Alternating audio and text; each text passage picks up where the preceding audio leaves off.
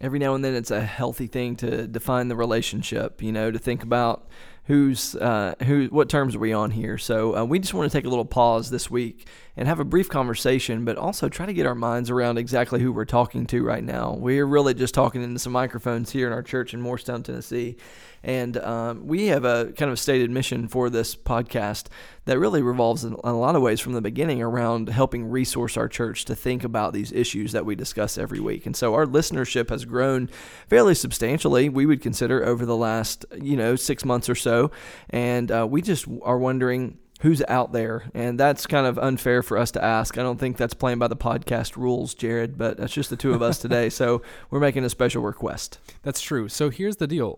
We really started this podcast because we wanted to be able to talk about some relevant cultural topics that we wouldn't be able to normally talk about from the stage with the rest of our church, but the number of people who are listening to our podcast every week is a lot bigger than the number of people who attend on Sunday mornings at Arrowhead. So we're wondering, how can we best address you? If you're listening to this, we want to be able to talk to you and to be able to equip you in the best way possible. And we also want to know, how is this useful? Do you find value in listening to this every week? And is there something that we could be doing that would be more helpful for you? So it's really hard to do that on a podcast. It's almost impossible. It's like listening on the radio. And so to gauge that, what we are going to do is we're going to set up a website. We're going to link to it here in the show notes, but also, so if you're in the podcast app, you'll see it. But also, if you go to 10minutethinkthrough.com, that's the number 10minutethinkthrough.com.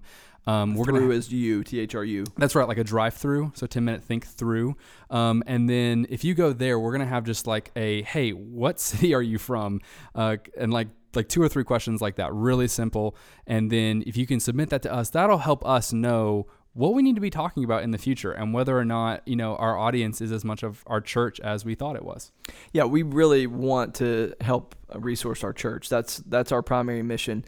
I don't know that there's a drastic difference, but I do think there's somewhat of a difference due to the fact that we're living in such an opinionated society. We have the kind of culture around us that loves to contribute to just kind of speaking into the wind, and to be honest, we don't want to do that. I mean, we don't necessarily think we're the best and brightest at just speaking opinions about, cultural topics. We want to do it in such a way that it's helpful to the people that we live among. And so, Jared, how do you think about really the difference between those two kinds of voices?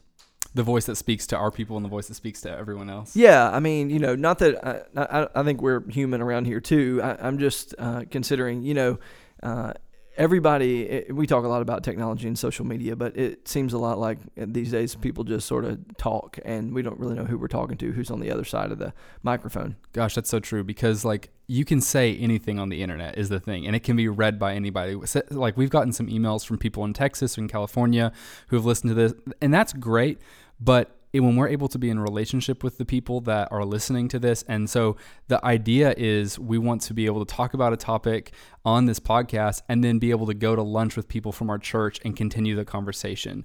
That is part of the goal. And so to be able to have that back and forth dialogue is something we're interested in, and that differentiates what we want to do from all of the noise that you see on social media where it is just one-sided. Our hope was that it would be two-sided. So, I mean, maybe that does look like, we just do this and it sparks other conversations that we're just not a part of. That would be fine, but we wouldn't know about that. And so our hope, I think, is that we could be able to continue the conversation with real people in whatever way we can. Yeah, so we're asking you to do what, to be honest, I don't do myself. I don't go, oblige the requests of the people in the podcast I listen to.